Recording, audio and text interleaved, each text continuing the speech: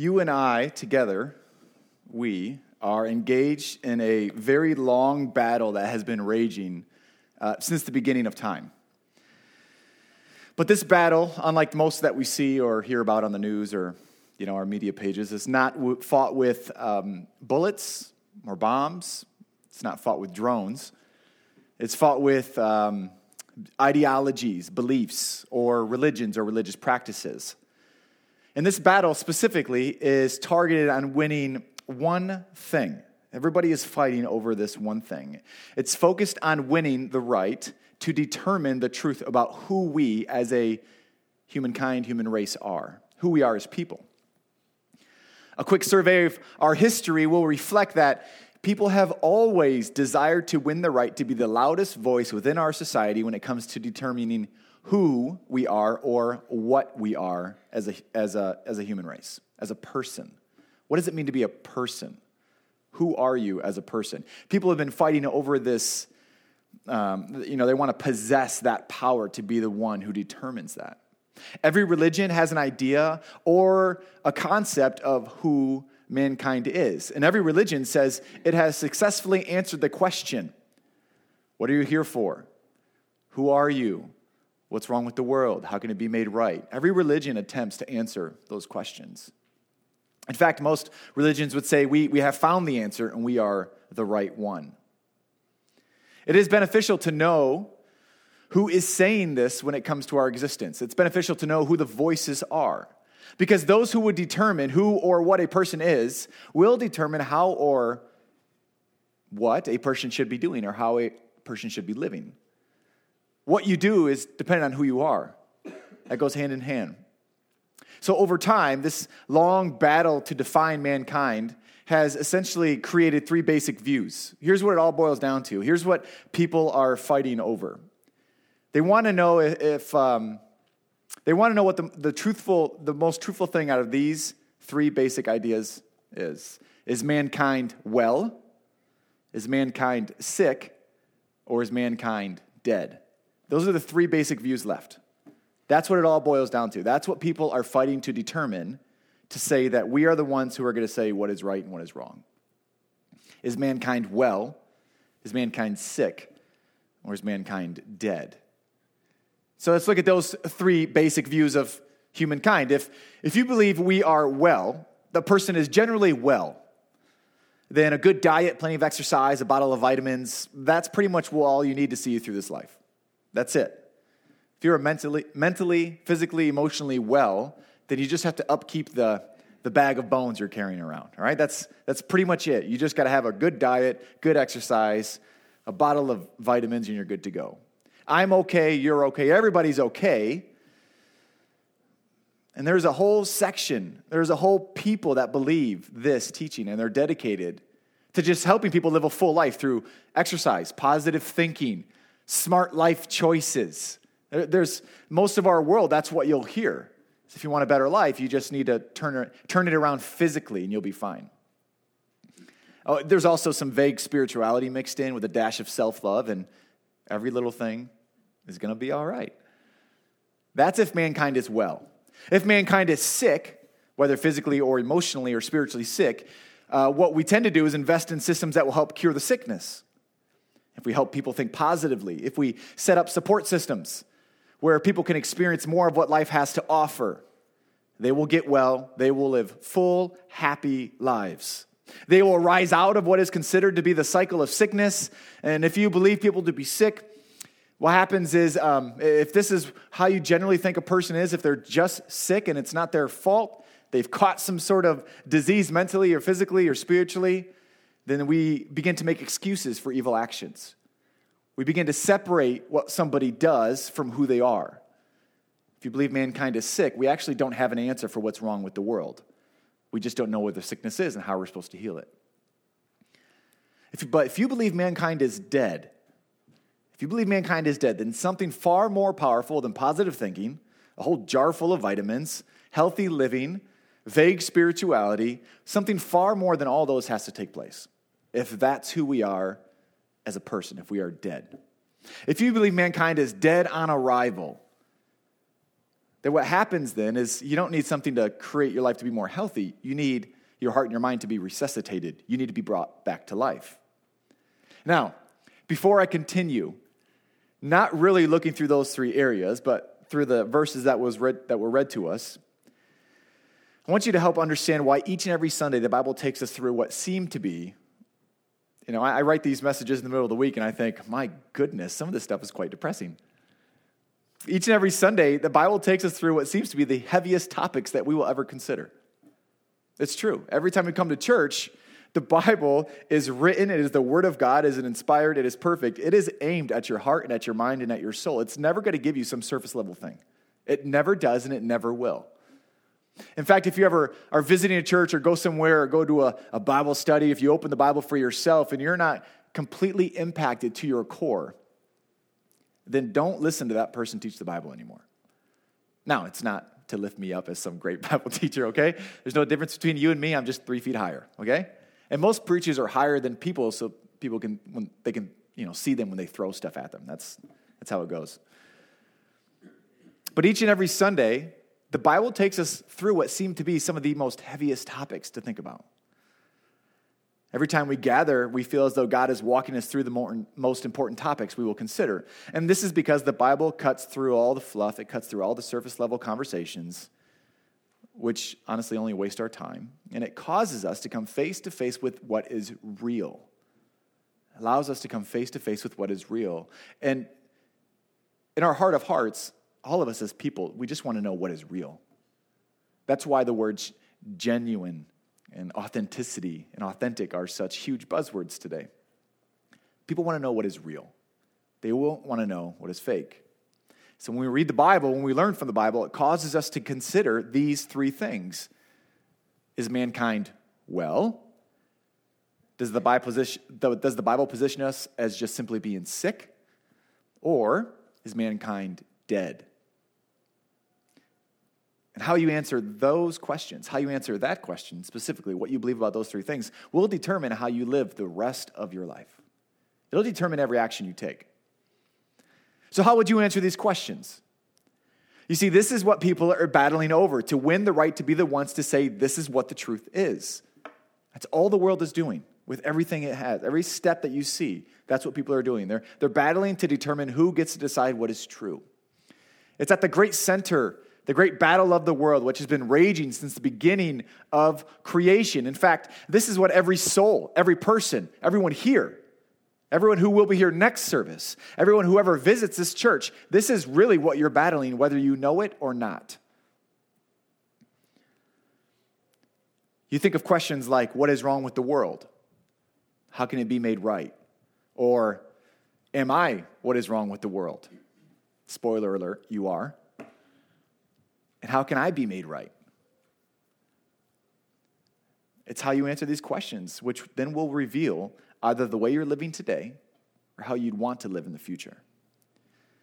And of course, as we discover every week, the Word of God, the authoritative Word of God, so in our church, as a Christian, and in fact, whether you're in our church or not, if you are a Christian, this Bible is your authoritative Word. Like, you can't live as a Christian and then just take some of this and not all of it. You can't live as a Christian and say, well, I go by my gut feeling or what I'm thinking that day. No, this is your authority. All Christians everywhere, this is what has been given to us as an authority. And so like every week, we can ask ourselves these questions, but we always know that the Word of God is going to provide the answer. That's what's so great about it. That's why it's a joy to gather like this every week and open the Bible. Because the things that we've been searching for all week are going to be found in what we're going to learn every single week. So here's the big idea of those 10 verses that Nathaniel read. Here it is. Mankind is dead. Sorry to sort of crush your spirit there. Mankind is dead and in desperate need of resurrection. Mankind is dead and in desperate need of resurrection. The Apostle Paul, the man who wrote this letter, what he's doing in these verses is essentially revealing the past, present, and then the future aspects of salvation. What we call salvation, saved from sin, saved to eternal heaven with God, saved from our guilt, saved from our shame, saved from being enslaved to our sinful acts any longer. This is what Paul is doing. He's revealing the past, the present, and the future aspects of this salvation. So if you are a Christian, Paul will reveal who you were, right? Who we used to be. Praise God, it's not who we are now. Who we are, and where you are, and what you will be. So Paul's going to tell you who you were, who you are, and what you're going to do in the future. All in these 10 verses. If you're not a Christian, Paul will reveal to you where you are in your current state of life, where God desires to have you, and what God wants you to be. That's the great thing about the Bible. It actually speaks to the Christian and the non-Christian all at the same time. And so these first 4 verses, they state who we once were. This is why I enjoy opening the Bible, because I always remember who John was in the past. Remember?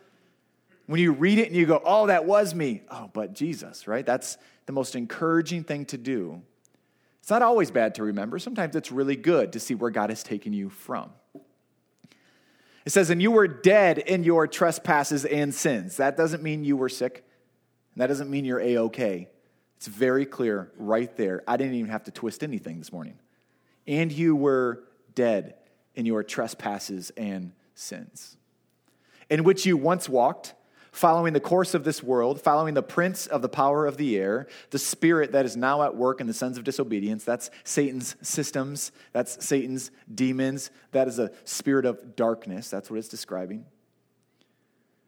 Among whom we all once lived in the passions of our flesh, carrying out the desires of the body and the mind, and were by nature children of wrath like the rest of mankind. Paul is revealing the past, present, and future aspects of our salvation, and he starts with, here's who you were. Paul leads with this, it's in your face. It's going to cause you to think right away about who you were. He says a person before Christ is stained and dead in their sin. And that sin is death. There is no more clear teaching in the Bible than the truthfulness and the destructiveness of sin. Friends, our basic trouble or our basic problem in this life is not being out of sync with the world around us. It is being out of sync with the God who created the world around us. Your primary problem is not that you can't have meaningful relationships with other people. That's not it. The primary problem is that apart from a belief and faith in Jesus, you have no relationship with God because your sin has alienated, separated you from God. The person who does not worship Jesus as their Lord is physically alive, but they are spiritually dead, Paul says. Although you're breathing and your soul, although you are breathing, your soul is suffocating. Although you eat and you sleep, your heart and your soul remains starved and tired. This is the hardest teaching of the Bible to accept. In fact, this is why most people turn and run as soon as it's opened.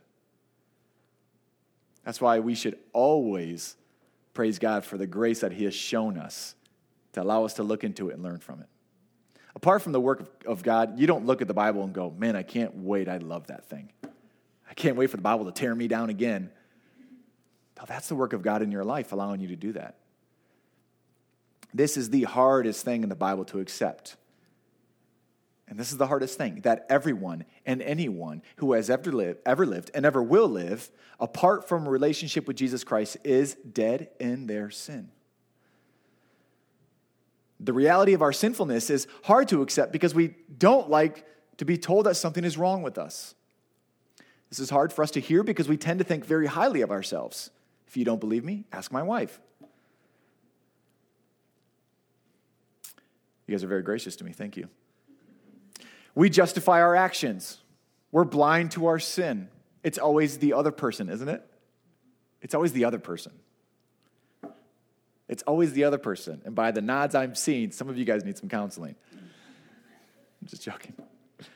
Coming to terms with this truth is hard for us because we don't like to admit our weakness or our failures. Coming to terms with this truth is hard for us because we don't like to admit our weaknesses or our failures. And ultimately, this is hard teaching because most of us don't act in overtly sinful ways. Isn't that true as well? We say, hold on a minute, I don't steal. I don't murder. I'm generally nice to people. I don't even curse. I yelled at a guy on the basketball floor yesterday for doing that. I said, you fouled me and you cursed. That's not okay. In fact, you may be an outwardly moral person. You may be a generally good person. The world would look at you and go, yeah, they're a good neighbor. They're a good coworker. They're a good boss. I mean, they're just a generally good person. I enjoy being around them. But the truth about sin is this. You're not a sinner because of what you have done. Please understand this. You're not a sinner because of what you have done, but because of who you are. Because of who you are. Alienated from God, dead in your sin.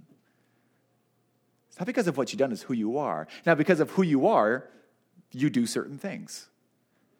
But you're not a sinner because of what you've done. You're a sinner because of who you are. Which, by the way, makes Christianity the most inviting and inclusive religious belief system on the planet. Because it doesn't matter what you've done. Everyone is in the same state from birth. And God will receive everyone at the exact same time through the cross of Jesus Christ. You're not a sinner because of what you've done. You're a sinner because of who you are. Sin affects everyone, everywhere. A verse in a different letter that Paul writes, he says, for all have sinned and fall short of the glory of God. Which means, even if you are morally upright, apart from the work of Christ in your life, you have no ability to glorify God. This is the essence of what it means to be a sinner. Sin is the inability to glorify God, to give God the glory, to recognize him, the inability to see him for who he is. So as a sinner, if you're in sin, here's what you do. You ignore God in the world that he created, and you are not being or you are not doing what he requires in his law. That's sin. You ignore God in the world that he created, and you are not doing or being what he has required in his law. We have been created to glorify him and enjoy him forever, but our sin has separated us from him. We are dead in that sin, unable to recognize, glorify, appreciate, or obey God. That's sin. The truth about our sinfulness is so essential to our faith. It is so essential to our faith because, now this is where the spirit of the power of the air, the power of the time, the power of the world, now you can see the great battle that is raging in what I'm about to say. You will see it very clearly. The truth about our sinfulness is so essential because if we get rid of sin, we would not need to be forgiven for that sin, correct? Good.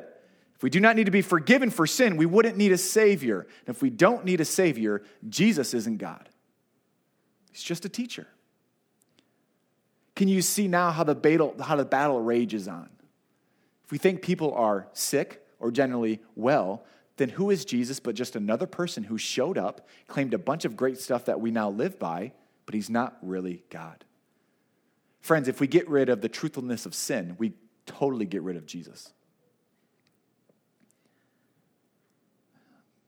But we're so thankful that's not the end of our story. To be dead in our sin is not the end of our story. That's who we were. We were dead in our trespasses and our sin, just like everybody else. We all once walked in the same way. Nobody can stand up and say, yeah, but at birth I was far better than that person over there. It doesn't matter. We were all dead. This is not where the story ends, because God in his love and his mercy, Paul says, he raised us from the dead. Christianity says that God has the power to raise you from this death. And anyone who would believe in Jesus, anyone can be raised from the dead. Here's the main point.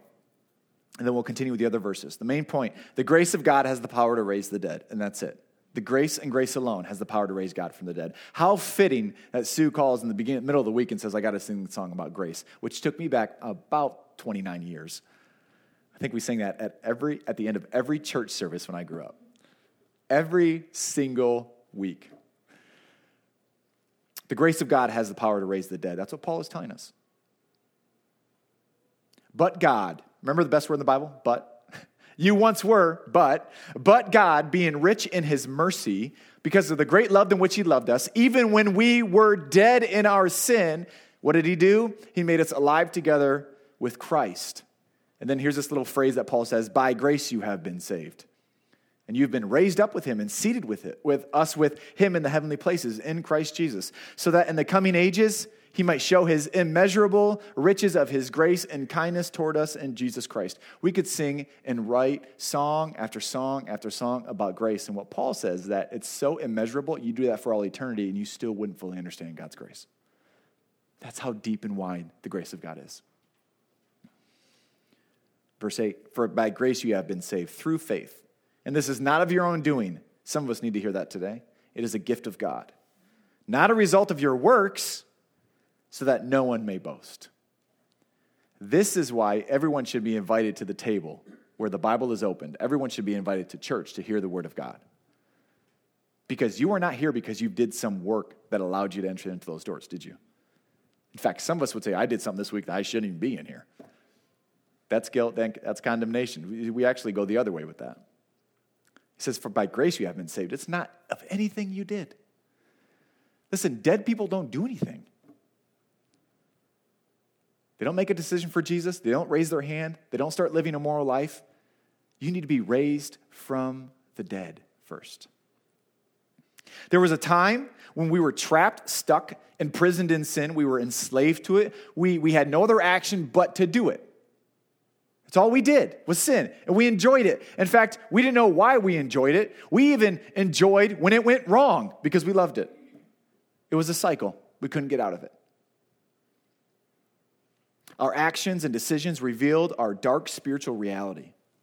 But, Paul says, you were saved by God's love, and this love is fueled by his grace and his mercy. These verses completely subvert any idea that Christianity is a religion of works. It just totally turns it upside down. There is nothing you can do to earn God's love. There is no better decision-making you can be a part of. There is no part of the morality that you can throw up to God and say, look at what I've done this week. Don't you love me more? None of that matters. Because if you're dead, you're dead. But God, he raised you from the dead. He is merciful. He made it possible for you and for me and for anyone who would believe in this truth to be removed from our sin. So hear me. Listen. I speak with a burning passion about this truth. I wanted to preach every single week, week in and week out, unless I'm tired. Then Mike and Kenny and Nathaniel can do it. I speak with a burning passion about the gospel because it's far more than positive thinking or moral living, which is what everybody is trying to find. What do you do when something goes wrong in your life? Think more positively, make a life change. Take some counsel from a friend, which could be good on the outside, but not really affect the soul or the heart or the mind. That'll last for another week, and then you go and search for some more. And that'll last maybe 2 weeks, and then you go and search for some more. It's far more. The good news of the Bible is far more than positive thinking or moral living. The gospel is not simply a list of rules or a book full of interesting stories. The gospel, the Bible, is the good news. It tells us the story of a God who pursues his creation with the goal of loving them and having mercy upon them, even when we don't deserve it. These verses tell us that God is a God who loves us enough to lift us out of our ignorance, out of our imprisonment of our sin. And these verses describe a God who has mercy on us, a mercy which we do not deserve. Let me illustrate the mercy. It's just unfathomable. And the illustration I'm about to give you is a little hard for us to understand because our court system doesn't operate like this, okay? If anybody's been in front of a judge in court, just don't tell us right now. Tell me later. But it's like the judge with his black, his garb on, his robe. He's got the big high seat. He's also sitting higher than you. Okay, I've been in a courtroom, but not for the reason you think. He's sitting higher than you, and he's got the gavel. He can control who everybody says, and everybody talks. He has complete authority of that room, right? He's got a nice gown on and everything. And across from him sits someone who just has been handed a life sentence. The death penalty. We'll go one step further. The death penalty. That's what the judge says. Here's what you've done. I'm going to issue you a death penalty. You have to die. The good news of the Bible would say that the judge would get down out of his seat. He would walk to that person he's just handed a death penalty to. He would take his robe off. He'd put it on that person. He'd say, go sit in my chair. And then the judge would stand in that person's place. And the judge would say, kill me instead. That's Jesus. That's the good news of the Bible. He took your place. And he didn't have to. Because that person, you, fully deserved everything you were about to get. Far more than positive thinking or moral living. God doesn't have to go to those lengths if we're just sick. God doesn't have to go to those great lengths if we're just generally okay. He would not have to do that. He would not have to send his son to do that. But that's what he does. This is why we sing. This is why we raise our hands when we sing. And I don't know how many people are. I do it from the front. So this is why we make Sunday morning a worship a priority.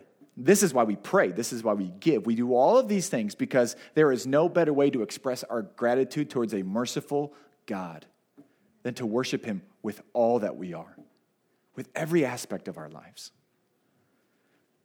We sing, learn, give, connect,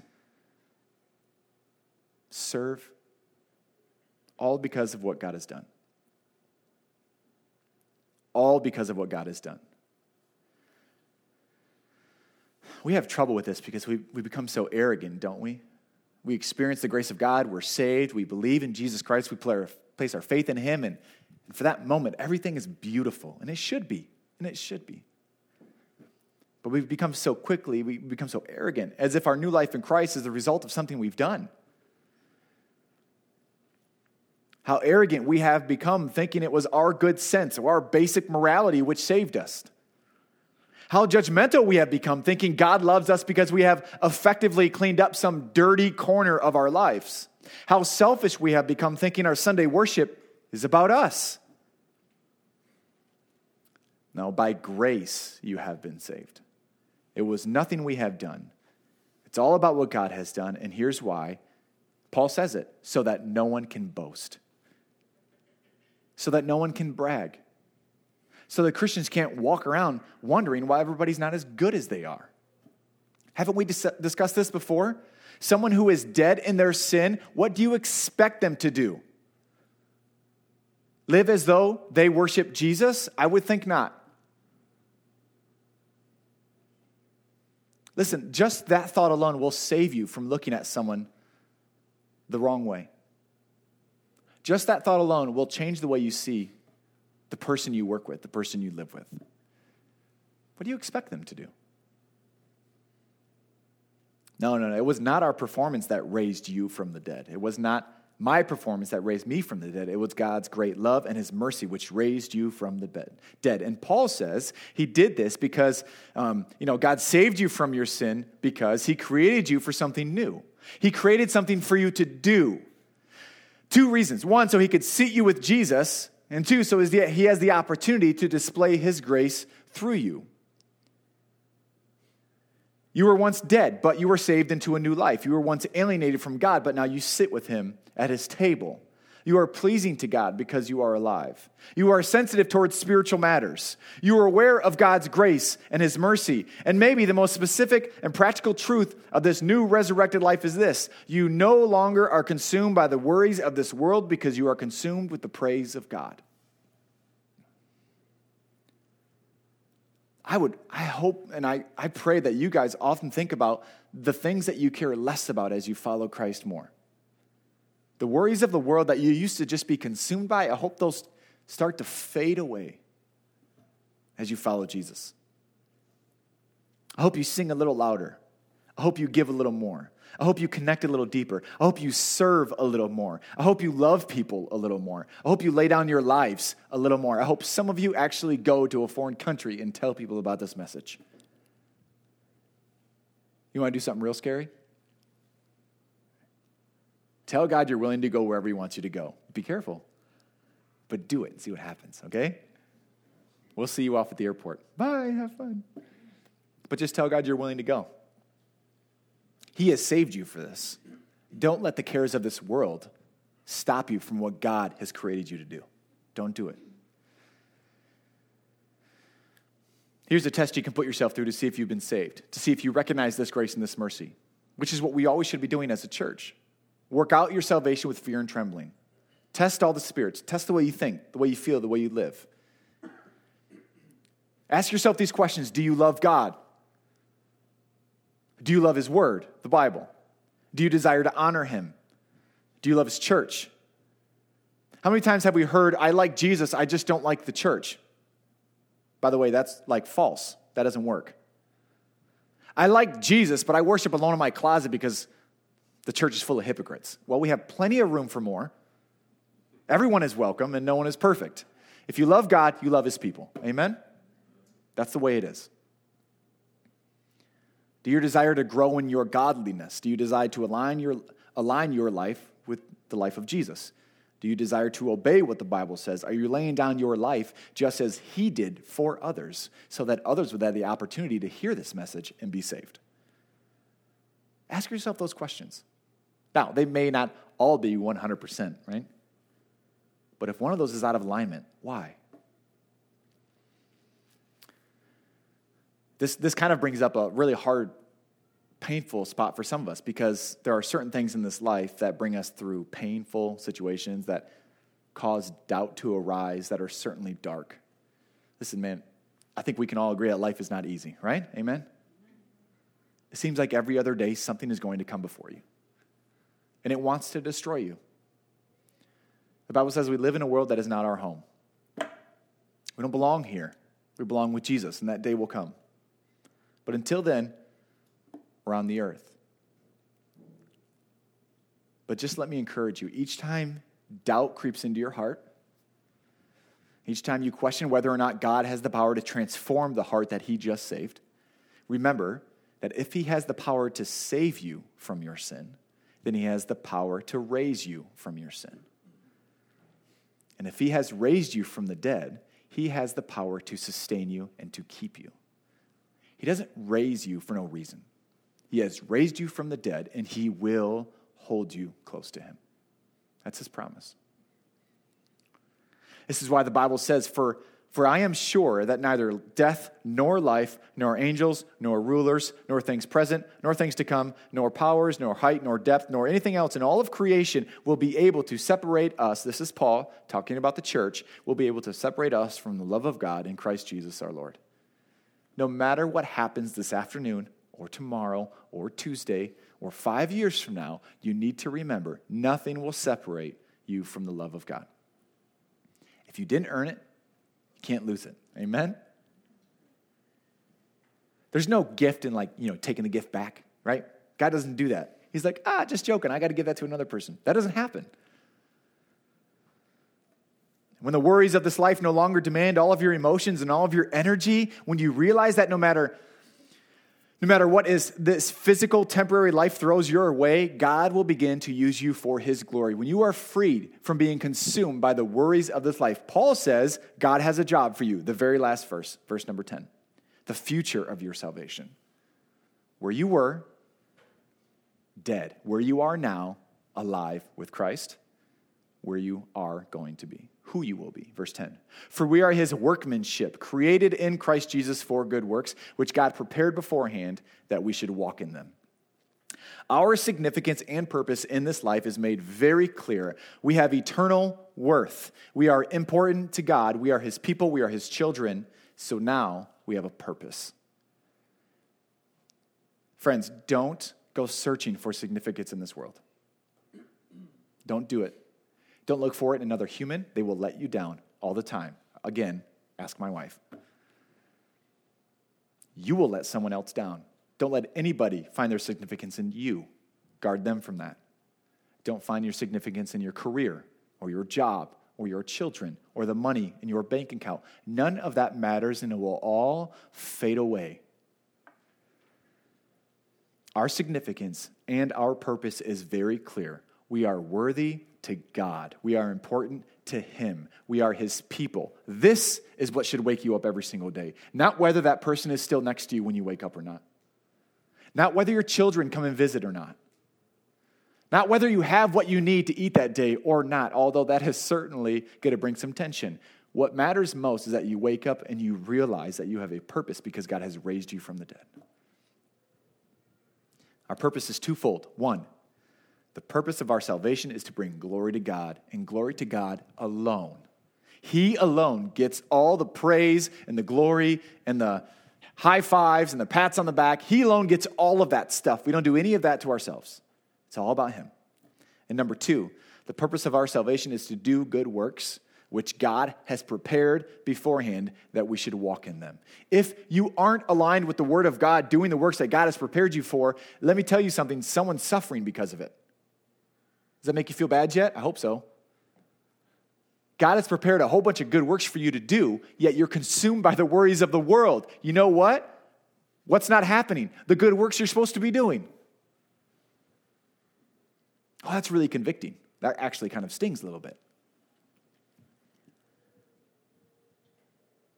There's a misconception in this life. I think most people believe that Christians are involved in good works because they have to do it. I have to do this. It's not true. Most people think because if Christians are not, then eternal salvation will leave them.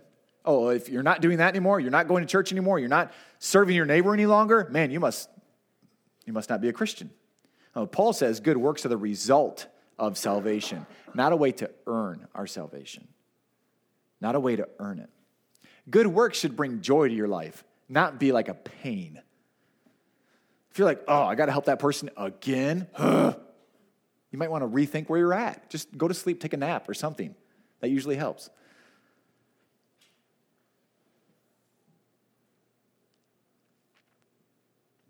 I'm going to end with some questions. You guys have had enough. Here we go. Ask you a few questions. Number one, thinking about the past, present, and future of these 10 verses. First question is this: who are you? Ask yourself that question. Who are you? Are you dead? Living enslaved to sin and under the wrath of God? Conditioned to seek destruction in your life and simply waiting for your time to end? Are you dead? Do the things of God, the things of the church, the things of the Bible, do they all just seem tasteless and boring? And just something you think you should do, but you're not really engaged or excited when you do them? Did you know that there are people in the church like that? Are you dead? Or are you alive, living in freedom, raised up with Jesus, enjoying a relationship with God? You're either one or the other.